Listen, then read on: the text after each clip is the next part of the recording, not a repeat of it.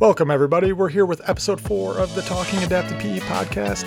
Things are a little different this week because of the holiday weekend, so we're coming to you on a Tuesday. As always, please be sure to go and rate and follow the show on your favorite podcast platforms. This week, we've got a great guest as we have Eric Kohl coming to us from Rochester, New York. Eric teaches a specially designed program to students that are designated as social and emotionally disturbed. He provides great insight on the benefits of consistent teaching, connecting with students, and working with para-educators. I think you're going to really enjoy the show.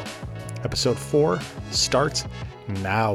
Welcome to the latest episode of the Talking Adapted PE podcast. I'm here with Eric Kohl, who's coming to us from Rochester, New York. Eric, thanks for joining the show. Yeah, thanks for having me, Chris. I'm excited. Why don't you go ahead and tell everybody a little bit about yourself and what your job sort of generally looks like? Yeah, so I'm in Rochester, New York. I'm actually in a suburb called East Rochester. I teach at the Bird Morgan School, which is part of the Monroe No. 1 BOCES School District. I've been teaching here. This is my 9th year total at this school. Our school is a center-based program for students in grades kindergarten through 8th, and we service students with social, emotional, behavioral, and it's just a wide variety of students that we have from a wide variety of locations all across Western New York. Now, because I'm from New York originally, Eric, I'm familiar with the BOCES setup. Can you maybe give a broad overview of what the BOCES setup is? Because I think it's unique to education, and I don't think our listeners are going to be overly familiar with it.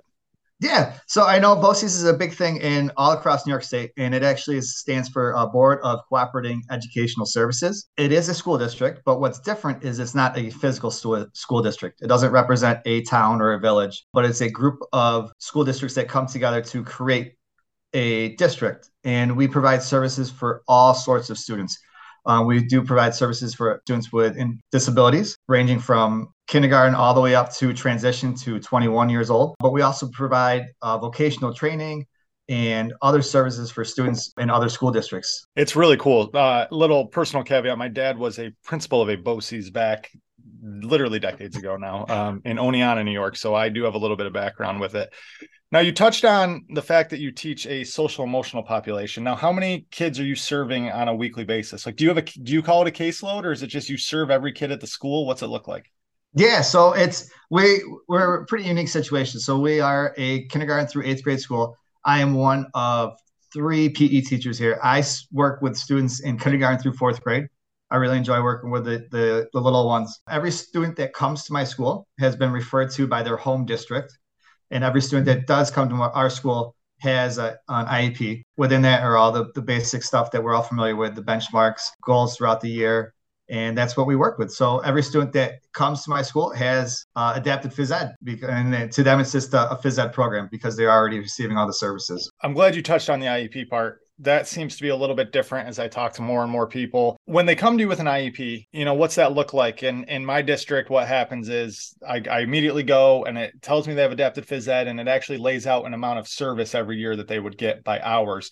And then I'll check their present levels, and then I'll check their goals out. And if they have a recent assessment report had been done, I'll obviously read the assessment report. In New York, or kids that are referred to your school, what does this adapted PE look like on the IEP? Yeah, ours is a little different. Any student that comes to my school, when they are accepted and they go through the intake process, the IEP changes a little bit for their phys ed because they start receiving a specially designed PE program. So I do not have the standard benchmarks or year-long goals or semester goals for the students before they come to my school in their home district. They might have those benchmarks. They might have those goals laid out. But when they do come to my school, they automatically receive a adapted phys ed program. So I am just trying my best to follow state and national standards to try to get them the best program they can. That makes a lot of sense. If a student comes to you and your program, meaning the BOCES program, has accomplished its goal that the student could be matriculated back to their home district, do you do anything to the IEP to amend it so that they are going back with an adapted phys ed service on their IEP? Yeah, it varies on a case-to-case basis. When a student is able to go back to district, they're sometimes transition into a 611, a 1211, or a 1511 program. Very rarely do our students make a jump from my school back to a gen ed kind of curriculum. So there's communication between their home district and myself. We'll write kind of just reports, and then it's up to the CSE to kind of decide what the student needs to receive on when they go back to their district. I just heard you throw out some jargon that I'm pretty familiar with, but again, I'm not sure others are. You threw out 611 and 1211. You're referring to the student to staff ratio there, correct? Yep. So in my building, all our classes are 611. So we have no more than 6 students in the classroom, one classroom teacher. There's also going to be a paraeducator and sometimes a teaching assistant, which is a teacher. It's kind of a step up from our paras. They go through a little accreditation process. They're able to provide instruction if a student needs to be outside their classroom. When the classes come down to me, when I see them in PE, it's 6 students. There's myself, and sometimes there'll be one para or 2 paras depending on the student's needs, and that's how we roll. Is it safe to say then, because you're doing specially designed, because on my daily, right, I'm supporting kids that are going to general PE most often. So they do have like adapted phys ed, and yours is obviously, like you said, specially designed. So is it safe to say that maybe your assessment process doesn't look like mine, where I'm giving things like the TGMD3 or the C-tape or anything like that? Or are those assessments you're using with your kids? No, that's not something I use. I'm familiar with them from my prior experience, but it's not something I use on a day-to-day basis. I'm using a lot of things that I've created, a lot of rubrics and checklists. I like to do some peer stuff. I try to get the paras involved during my assessment process. But because they come in with an IEP, I don't have to do a lot of screening process that you might be familiar with. Yeah, that's something I encounter on a regular basis. You just brought up paras, and that's, we all work with paras, whether we're doing specially designed PE like yourself or adapted phys ed in traditional sort of school setting.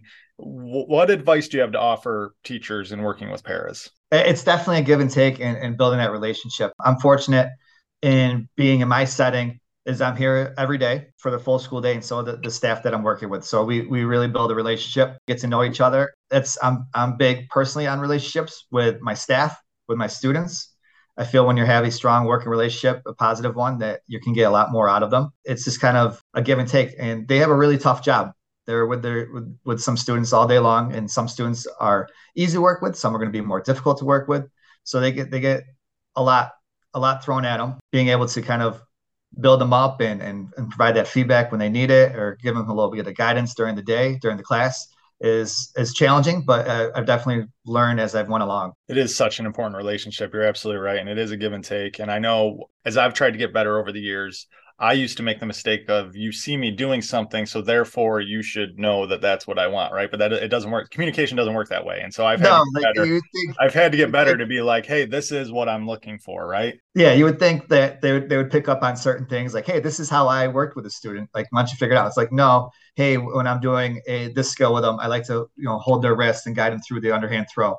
So being just as explicit with my students, with the staff, but finding that right way to not seem like I'm talking to them like a student. Like, but then you have to be explicit, because they might not know how to do these skills that we're asking them to do. That's exactly right. And then let's be really fair to our parents too. They're underpaid for the work they're doing.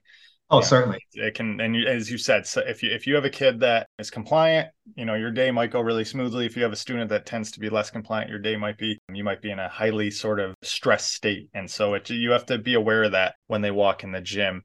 Here in San Diego, my population is interesting. So on the first few episodes, Eric, I don't know if you had a chance to listen, but the guests all talked about working with students with sort of significant physical needs.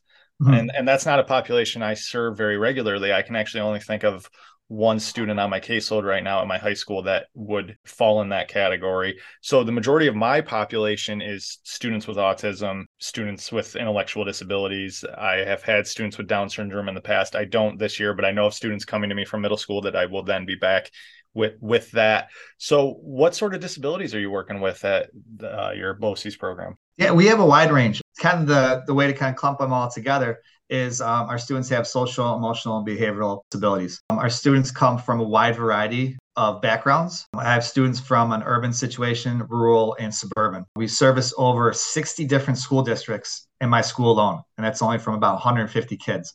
So it's a wide variety of students. And on their IEPs, you'll see everything from speech language delay up to an OHI to emotional disturbance. So it's a wide variety of students, very little that have actual physical disability. Through their academic careers to this point, they have shown that there's a lot of delays for them as far as motor delays, gross motor, fine motor, motor planning, just because they haven't seen success in an academic setting. So everything that goes on top of it is kind of delayed, and working through that, their skill set is great, but also having them to build the confidence with them so they can learn, they can participate in a PE setting, in any game setting, in any skill is definitely the next challenge. Is it fair to say that your students often exhibit difficult behaviors? Oh, certainly. It could be anything from just non-compliance, like I don't want to do this, to there might be physical aggression, verbal aggression.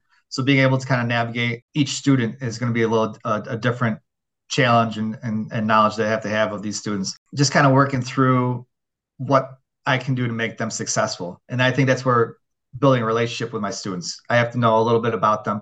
I like to know their stories as they come into my gym. And that way I can work with them and find their interests and find what they enjoy doing and build upon that. Knowing your students is so critical. I think, I tell people that the PE part of it is actually the least important part of what I'm actually doing. For me, it's really important that I build an environment, and I do a lot of inclusion actually. So it goes with both my population and the general ed population, but that it feels like a safe, inclusive, and welcoming environment. And they at least look forward to coming to PE. They may not love the activity, but do they look forward to coming to it? That's something that's really important in my teaching. And it sounds like it is to you too. Oh, for sure. A lot of my students have a lot of trauma in their backgrounds, in their young lives, which is really hard to see in these little ones.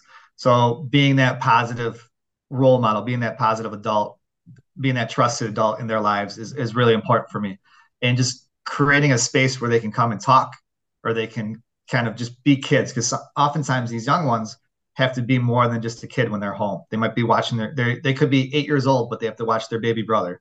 They could be 10 years old and they're trying to get food on the table. So they're doing things that we had no idea young kids were doing. So being able to let them be kids and let them listen and vent. And sometimes it might feel like they're just screaming at you, but that's what they need to do. And just taking the time to listen and say, it's okay. And like, I hear what you're saying. I'm sorry you're going through this, but let's see if we can do it together. That's great advice. I should probably even remember that as a parent, to be honest with you. So, can you walk me through then what a lesson sort of looks like for you? And it can just be general. I'm not asking you to lay out a lesson, but what I'm curious about is I would suspect that you have to put a lot of front loading into your planning to be prepared for these types of unique needs that you face in your job. Can you maybe walk me through what that looks like? Absolutely. Yeah, I am huge on routine. I'm huge on consistency. So every time the students come down to my space, they know what to expect. And it takes, a month, 4 to 6 weeks to kind of build that routine. And once they do it, it's all of a sudden you realize like how smooth class can go, and you're really amazed. We come in, I greet everyone in the hallway. We have assigned areas for our warm up, and we go through different warm ups, whether it be locomotor, some gross motor stuff, strength, some flexibility, things just kind of get us moving. And that gives me an opportunity to check in with the kids. I'm very fortunate with only having 6 kids in the room. I have time to kind of interact at an individual level throughout our warm up. So that 5 to 7 minutes, I'm able to kind of take a temperature of each student, like where they're at, like how they're feeling that day, how things are going, building that relationship. Like, hey, what'd you do this weekend? Hey, how you feeling today? Oh, I saw you did this. That sounds really exciting. So having those moments of little interactions during our warm-up are huge. And then we kind of transition, whether we're learning a new skill, whether we're building upon the skills we've learned in the past, if we're getting to some type of game situation, and then we kind of go through there. I'm big on color coding. I'm big on visuals. The more I can have the students see and interpret through pictures and colors, the more success they're going to have. And that's also one less thing I have to worry about trying to manage that thing. So if I'm able to just manage the students, what they're doing, the skills they're working on, and try to streamline as much as I can throughout my lesson. Have you found that all of that planning you do ahead of time, does it limit and does it help with the behaviors on the back end? Do you find if you've put more planning into what you're doing and that routine that you're trying to build, does it make your class go more smoothly with these students that maybe do have some difficult behaviors? I think so, in my experience. A lot of kids, they display anxiety, and that the anxiety of the unknown. So if they know they're coming in, they're going to stand in this space, they're going to be interacting with this object, and then they're going to do X, Y, and Z throughout the lesson. It kind of takes one thing that they have to worry about off their plate. So being able to take all that time in the beginning of a lesson. And when I plan my lessons, I'm thinking about how I'm going to do each transition for each class, because I'm going to have to do something a little bit different for class A than I'm doing for class B. It's just really challenging, not challenging, but it makes you think how I'm going to go through each part of each lesson. And it's going to look different each time I do it. I can do the same lesson 4 times a day, but every time it's going to look a little different, how I'm transitioning, how I'm having the students work together, how I'm having the staff work with the students. So it's a lot of thinking. I think one of my strengths is being able to kind of think on the fly, make that adaptation when I'm doing the lesson. If that's not working, I can quickly switch it up And the kids are really good with that.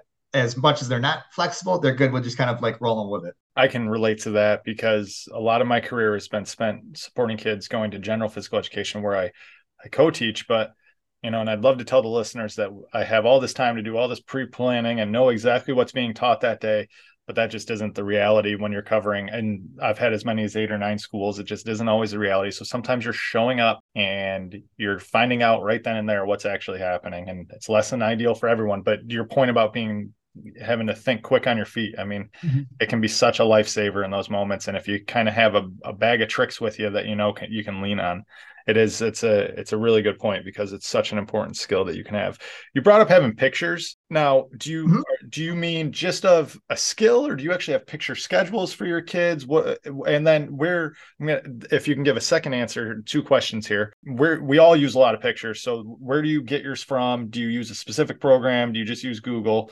So if you can kind of answer both of those. Yeah, the visuals have been huge for me. I early on in my career here at this school, we did have a lot of students ASD classroom, autism spectrum disorder classrooms. So I did use the visual schedules. People are familiar with the PECs, having the laminated schedules with the Velcro and all those great checklists that are so useful. And even with some of my students now, they're useful. Some different token reward systems, things like that. But I'm just huge on visuals. I love using those things. Lately, I've been big on just kind of drawing stick figures. I used to pull different pictures from Google and just trying to Google image search. But then I kind of didn't like the way they were showing their pictures. The skill just wasn't what I wanted. Trying to represent all my students, boys, girls, students from different backgrounds. I started overthinking it. Like if I just put a picture of a person throwing overhand, I want to make sure it showed, I was being accommodating to everyone. So I just started this year. I really just started drawing stick figures on different drawing programs, and that's just kind of easiest thing. I can manipulate them however I want. I like breaking it down almost like a task analysis when I'm doing different skills, whether it be throwing, rolling, kicking, shooting a basket, and the kids we can kind of go by each step. And then there's different keywords that match with each step. And then of course they're always laminated. That's my favorite thing to do. Mm-hmm. And have them hanging up throughout the gym. I have those shoulder folders that fit over cones. It's my another favorite thing. All those cool things and then it's great going back full circle to our para-educators. You can kind of be like, hey, don't forget to use this keyword. It's right here when they're throwing overhand, that they start in the T pose and then they're throwing overhand that way. So it's a great way to kind of connect everyone and put everyone on the same page and keep our language the same throughout our time together in PE. I'm really intrigued by you saying you draw your own. I'm the least artistic person ever, so I'm intrigued by that. You mentioned that you do it in some drawing programs. What are those programs? Are they intuitive? Are they easy? Does it take a lot to learn? Tell me about those. No, I think that the cheesiest one I use right now is we have it on our school computers, is just Microsoft Publisher. It's just drawing different lines and stick figures, and it worked out really easy. And then you can kind of save them and move them around however you want. Google Slides is another great one. I think those are the 2 I use the most, because then Google Slides, you can print them out and not make the slideshow like we're all used to doing, but just kind of print them out as signs or different visuals, and you can just draw your stick figures that way. It's not groundbreaking. It is the most basic stick figures, but it shows which way the knees should be bending or the elbows, or which way the face should be looking, and just those simple things. And the kids really kind of are very receptive to it. Well, and I liked what you said too, because when you use these programs, a lot of times they're just broad, right? It just says throw. It doesn't have any, and you brought up a great thing that we can use in teaching, a task analysis. And if you wanted to cover step by step, I'm not aware of too many, if any, picture programs that are PE specific pictures that offer that. So if that's what you're looking for to show where the knee bend needs to be, or opposition or arm angle or whatever you're looking for, it sounds like you have, even though you're being humble, it sounds like maybe you have cracked a little bit of a code on that. I want to jump back. You brought up star charts and token rewards. Are those something that come with the student from their classroom teacher to your environment, or are you creating those? Yeah, it's, it is a team effort here. In my building, very fortunate. We have great classroom teachers. We also have a full staff of behavior specialists, social workers, and school psychologists. So it is a collaborative effort amongst all of us across the board to make our students successful. So a lot of times when a student brings a token reward system or a star chart, that comes from a behavior specialist or a school psych. They just kind of fill us in like, hey, like if it's on intervals, if it's every 10 minutes, we're checking with the student. If it's based on task, depending on some of my younger ones, it might be based on a task if they're earning a a star or some type of token for and they often are working for different things. A student might be working for a preferred activity. They're working for riding on a scooter, playing with a different toy in their classroom, and they can do that. And throughout the day, they're earning those things. Oftentimes we do work together if there's things that need to be specific to our classroom and to the gym, but oftentimes they're bringing them from their classroom. If they're coming to you with 3 stars already earned and they only need to earn 5 stars to get their reward, do you have a space in your teaching environment that they've earned their reward, they then actually take a break from PE and go get their reward? Yeah, there is. I do have a little chill corner. And, we're all familiar with them to try to create a space where there might be some calming activities or an area where a kid can kind of ground themselves. So I have that space. I'm also very fortunate the way my gym's set up. Outside my gym door is a little alcove that's separate from the hallway. So a student can go in there. But most of our students are pretty good in that, hey, we're going to earn it and then we'll earn it back in the classroom. So we'll finish PE. So they're not missing PE time, which is really nice. And the staff who are working with these kids are great. And that they kind of can space them out. Like if the student is 2 stars away from the reward, they'll space them out nicely throughout the PE time that they earn the 5th star as they transition back to the classroom, so they're able to have it there. So that's been really helpful. Some of the staff are just so smart and know the kids so well. Staff can be really great about that. Quite truthfully, I agree. So as you look at your students that come to you and you're teaching them gross motor skills, locomotor skills, all of the above, are you grading kids? Do grades go home? Are you providing the parents updates? Does it just come through the IEP meeting, and do you attend the IEP meeting? What's that side of things looking like? Yeah, so grading is a little bit challenging here. We are slowly transitioning to a standards-based grading system throughout the school, throughout our district. What's nice is being at the lower elementary. I've kind of been doing that since I've worked here. We're kind of it's real tricky. It's kind of like your standard elementary report card. Oftentimes there are just a couple objectives and you can kind of mark where the students are at. If they're below grade level, at grade level, or exceeding grade level. That's always been challenging because we are in a specially designed program and just kind of making it clear. So that's where the comments section comes in and being able to interact with the parents. I do try to send things home, pictures, updates, little newsletters. My grading in a day-to-day within my class is I use a lot of rubrics that I've created or checklists that I'm working on. That's just kind of to monitor the students' growth throughout the year. When we are introduced to a skill, when we go back to a skill throughout the year, and kind of throughout the year. Because oftentimes I'll have students from kindergarten up to 4th grade, and then they might transition over to the middle school program. What about IEP meetings? Do you still have to attend those? I do not have to attend those, which is nice because this year I have just over 80 kids on my caseload. So if I had to attend 80 different IEP meetings, I don't think I'd be teaching at all. So being able to handle that, the students do have annual reviews and then they have their benchmarks, but that's usually handled by the case manager, which is the classroom teacher, and then their mental health team. There are sometimes they do ask for input and that's just shared, but oftentimes I can just share some of my assessments that have been going on, and also working with OT and PT, our occupational therapists, our physical therapists. They're able to kind of fill in those gaps when needed. You don't need to jump into a program and put a present levels or anything like that? No. When I first started at BOCES many years ago, that was part of what we had to do.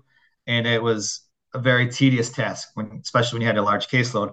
But currently now, just because the way their IEPs are written when they start attending my program, I don't have to do that. That must free up quite a bit of mental space for you, I would think. It does. It just lets me focus on what they're learning and how to best fit their needs. So compared to itinerant adaptive PE teachers, you're not tracking goal progress. You're obviously still teaching and tracking progress. No doubt about that. But yeah.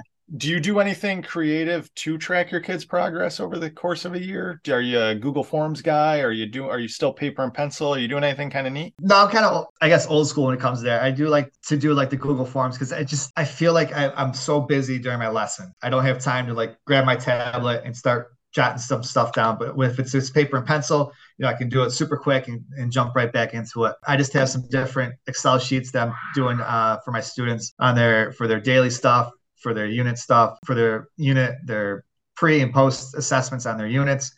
And that's really it. I kind of old school there. I don't change it up too much. I don't rock the boat. I see people doing some great things. I'm trying to steal ideas, but I'm just not there yet. There is a lot out there, but at the end of the day, you have to find something that works for you. So if it's paper and pencil, that's great. Now, at your school, what about training for yourself? You teach a unique population, quite honestly. So when have you received any training for de-escalation strategies, positive behavior supports? It seems like those would be really valuable skills to have in the population you're working with. Yeah, and it's been great. I've learned a lot on the job. And I know if we go back to our college years, back at Brockport, we were there together, and we didn't really touch a lot on their behavior management or positive behavior interventions, things like that. They're starting to really push that now, and it's great. I'm very fortunate where I host a lot of students from SUNY Brockport. They come in and see my program because it is unique and it is one of a kind in this area. A lot of what we do has been done in-house. We have every staff member goes through therapeutic crisis intervention, which is a de-escalation program. It was created by Cornell University and is taught in a lot of different schools throughout the area. We do a lot with restorative justice, restorative discipline. Those are different programs within our area that certain staff has gone through. And then I just take in as much as I can. We have, like I said earlier, we have great social workers, school psychs, and behavior specialists. So I just soak up as much as I can from them, and just learning how to work with each student is own little puzzle and trying to work it out. Like what language, what I may say to this student might not work how I interact with the next student. Trial and error, it's learning from others. It's just all soaking it all in. Isn't that the truth, that what works with one may not work with another? One thing that I'm realizing the further I've gotten away from Brockport, as you brought up, a blast from the past there, is my ability to stay current on best practices. I don't feel like I have a strong connection to cutting edge research that's going on. I am a member of NICPED, and so I do see, some various journals.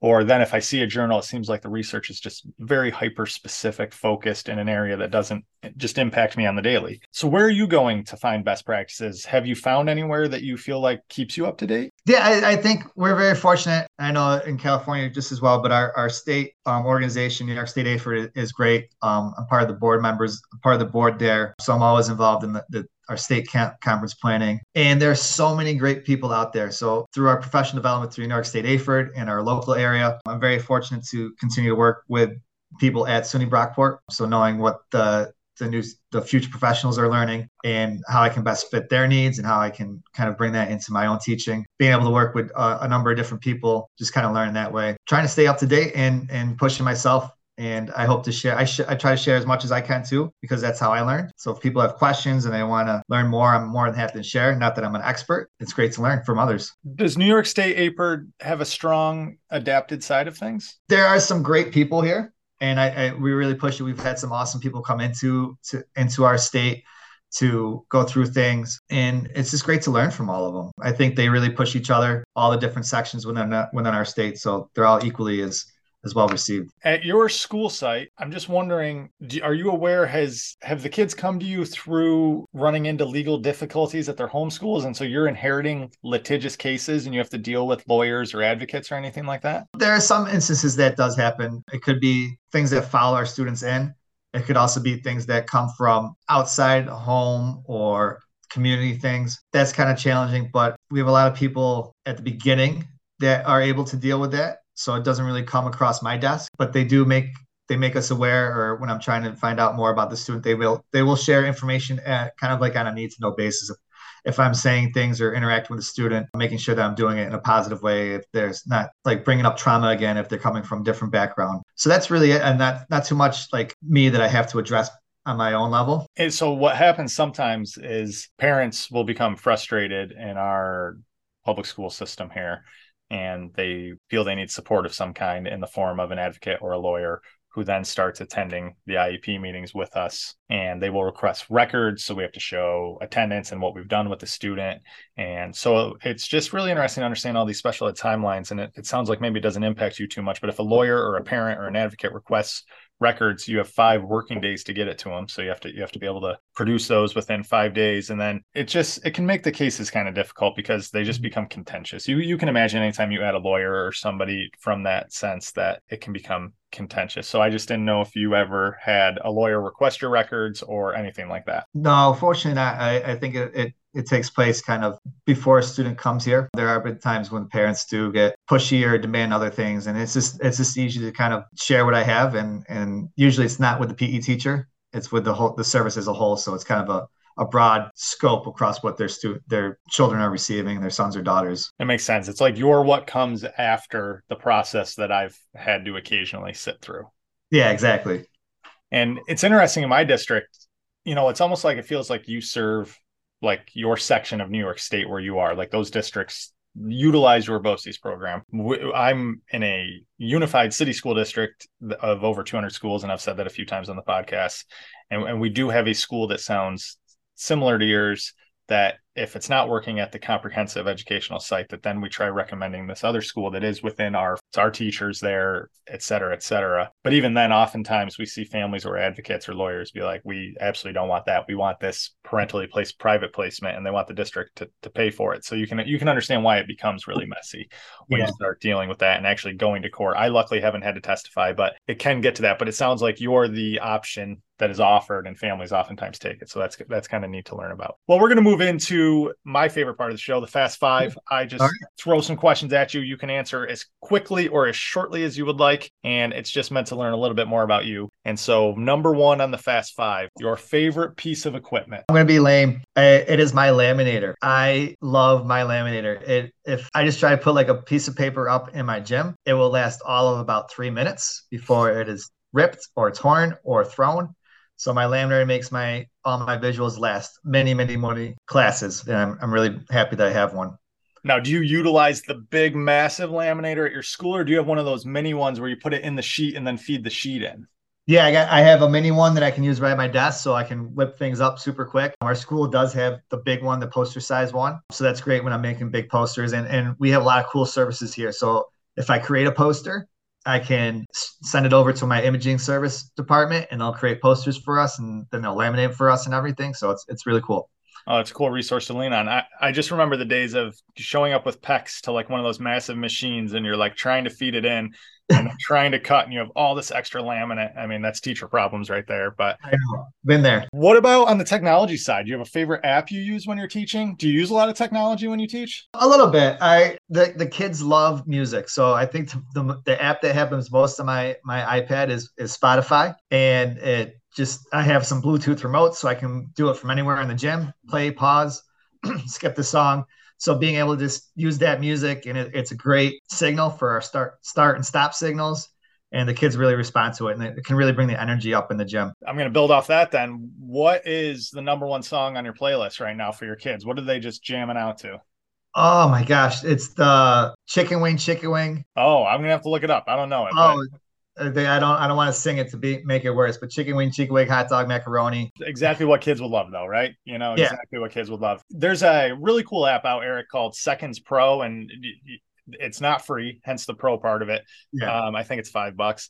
You can actually go in and build timers, but it'll speak what you want. So if you want the kids to gallop, you could say gallop, and then you can pair a song to play with it. And then when the timer goes off, it will say whatever is happening next. Like you said you use colors. You could be like, hey, go to the red area. Maybe you don't even do that, but you could say go to, and it's been really great for me is I'll put an entire warm up in this app that is just anchored motor movements like arm circles and punches and things like that. And I'll pair a playlist with it, and it announces it out, and then the music starts, and then it gives a countdown to when it's ending. So the kids know when that one's over, and I built in a rest. So Seconds Pro is a pretty cool app that you can pair with music. That's awesome. I'm going to have to give that one a try. I liked it. I picked it up. I stole it from another teacher. That's what we do in teaching. We see a good idea and we take it. Oh, absolutely. Best teaching purchase under $100. That's not your laminator. I don't think your laminator costs you $100. I want to jump in there and say that's not your laminator. Gosh, I think it has to be the stuff that I use in the gym. My speaker system is great. I got one of those Tailgater Pros, got it off of Amazon, and the battery is great on it. It's all Bluetooth. I can leave it in the gym. If we're having class outside, I can take it out with me, and we can listen to music whether we're at the pool or out in the field doing things that way. And it's just been a great purchase for me. And it's, I gotta have music. I keep my spirits up as I'm teaching my kids. So it's always something that's with me. Music is absolutely critical. I'm Yeah. curious, this isn't a question of our Fast Five, but I'm curious, do you make your own playlists or do you just lean on the curated playlists that are within a Spotify or an Apple Music or a Pandora? A little bit of mix of both. Because then I found that sometimes you get some explicit songs if Yeah. you just kind of Yeah. use their playlist. So I'll create my own. Kids can send me, bring postcards in if they want to request songs. I said I don't take requests during class because it gets too competitive. It gets too confusing. So if a kid brings me a written song request, I'll add it to the playlist, and that's really fun when they hear their songs come up on our playlist during class. I like that. I'm actually taking note of that right now to infuse into my teaching. What about one thing in your teaching bag you just can't live without? I'm going to go abstract, and I think it's my ability to kind of think on my feet. When I'm teaching, I'm constantly looking at what my students are doing, because that's what we do as teachers. I'm thinking, what do I need to do to twist this activity? What do I need to do to enhance this activity? What do I need to do to make the student more successful when they're doing something? So constantly my brain is turning, and I'm looking for ways to make a student more successful than what they're already doing. And is it pulling the equipment this way? Is it getting a different piece for them? And it's just my flexibility and my ability to kind of just go with what my gut says and seeing what we can do. Love that answer. I've never thought of that question being answered in that way as the person asking it even. I was like, oh, like maybe they have some cool thing they use besides a phone or a computer and they want to say it. I love that you answered the question that way because it really speaks to more broadly what we do as teachers. Yeah, we show up with the backpack on and there's things in it, sure, but we have this toolbox that is us as the teacher. And so I really appreciate how you just answered that. That was great. Yeah, thanks. Last one coming up. The best piece of advice that you would offer another teacher. A couple of things. I think trust in what you're doing. We're here for the benefit of our students and giving them opportunities that we were afforded or we maybe never had. Take risks. I think we're afraid as younger teachers to kind of like fail or have a lesson bomb, and that's okay because I think those are the lessons we learn the most from, or those are the activities we learn the most from. Is be okay and then also admitting it to your students. I think is very empowering. Like taking the time to stop and be like, hey, boys and girls, I made a mistake. We should have been doing this, and then that is a teachable moment for them. Like, oh, like Mr. Kohl made a mistake. That's okay.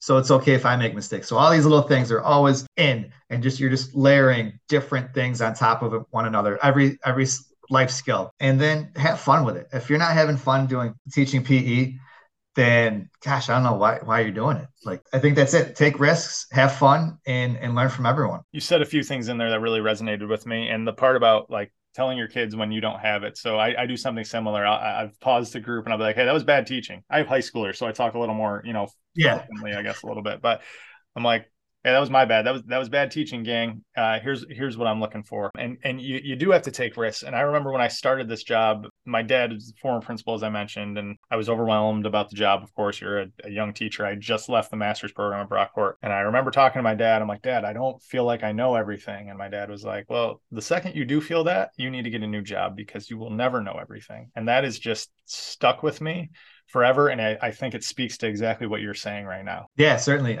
Every day I learn something new. And like you said, as soon as that's not happening, it's like, wow, something's wrong. I gotta look back and see what I need to change. So bonus question that this let's go. conversation has made me think about.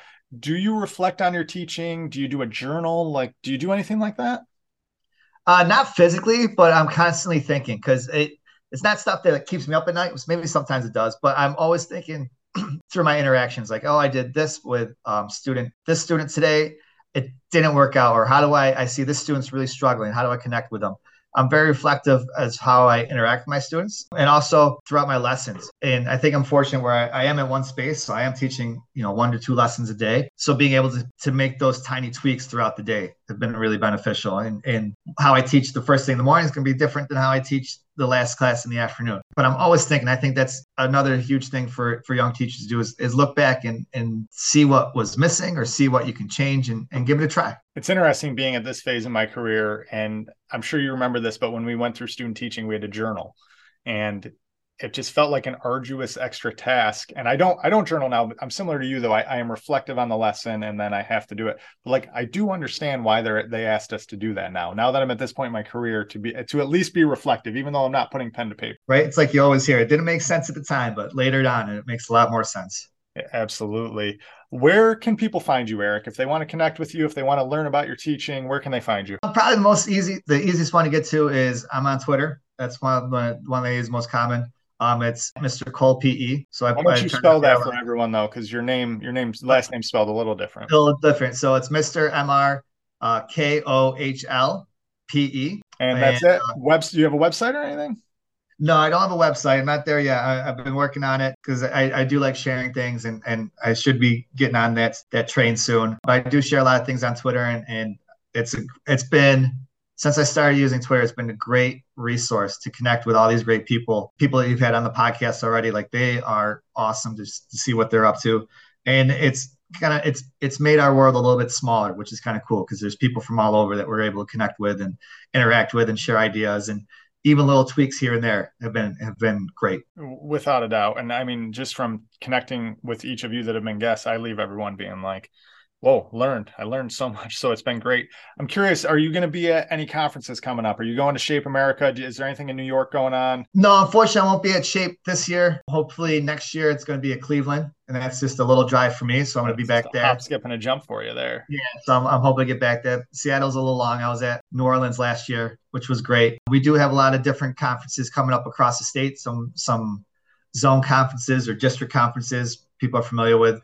So I'll be at a couple of those presenting. I'm always willing to present. It's one of my favorite things to do is to share with others and learn from others. And I think getting to different areas across different states, different conferences is the best way because what we're doing in our place is completely different from what you're doing in San Diego. So if you need me out there, I'll be more willing to come out. I've been to San Diego yet. Well,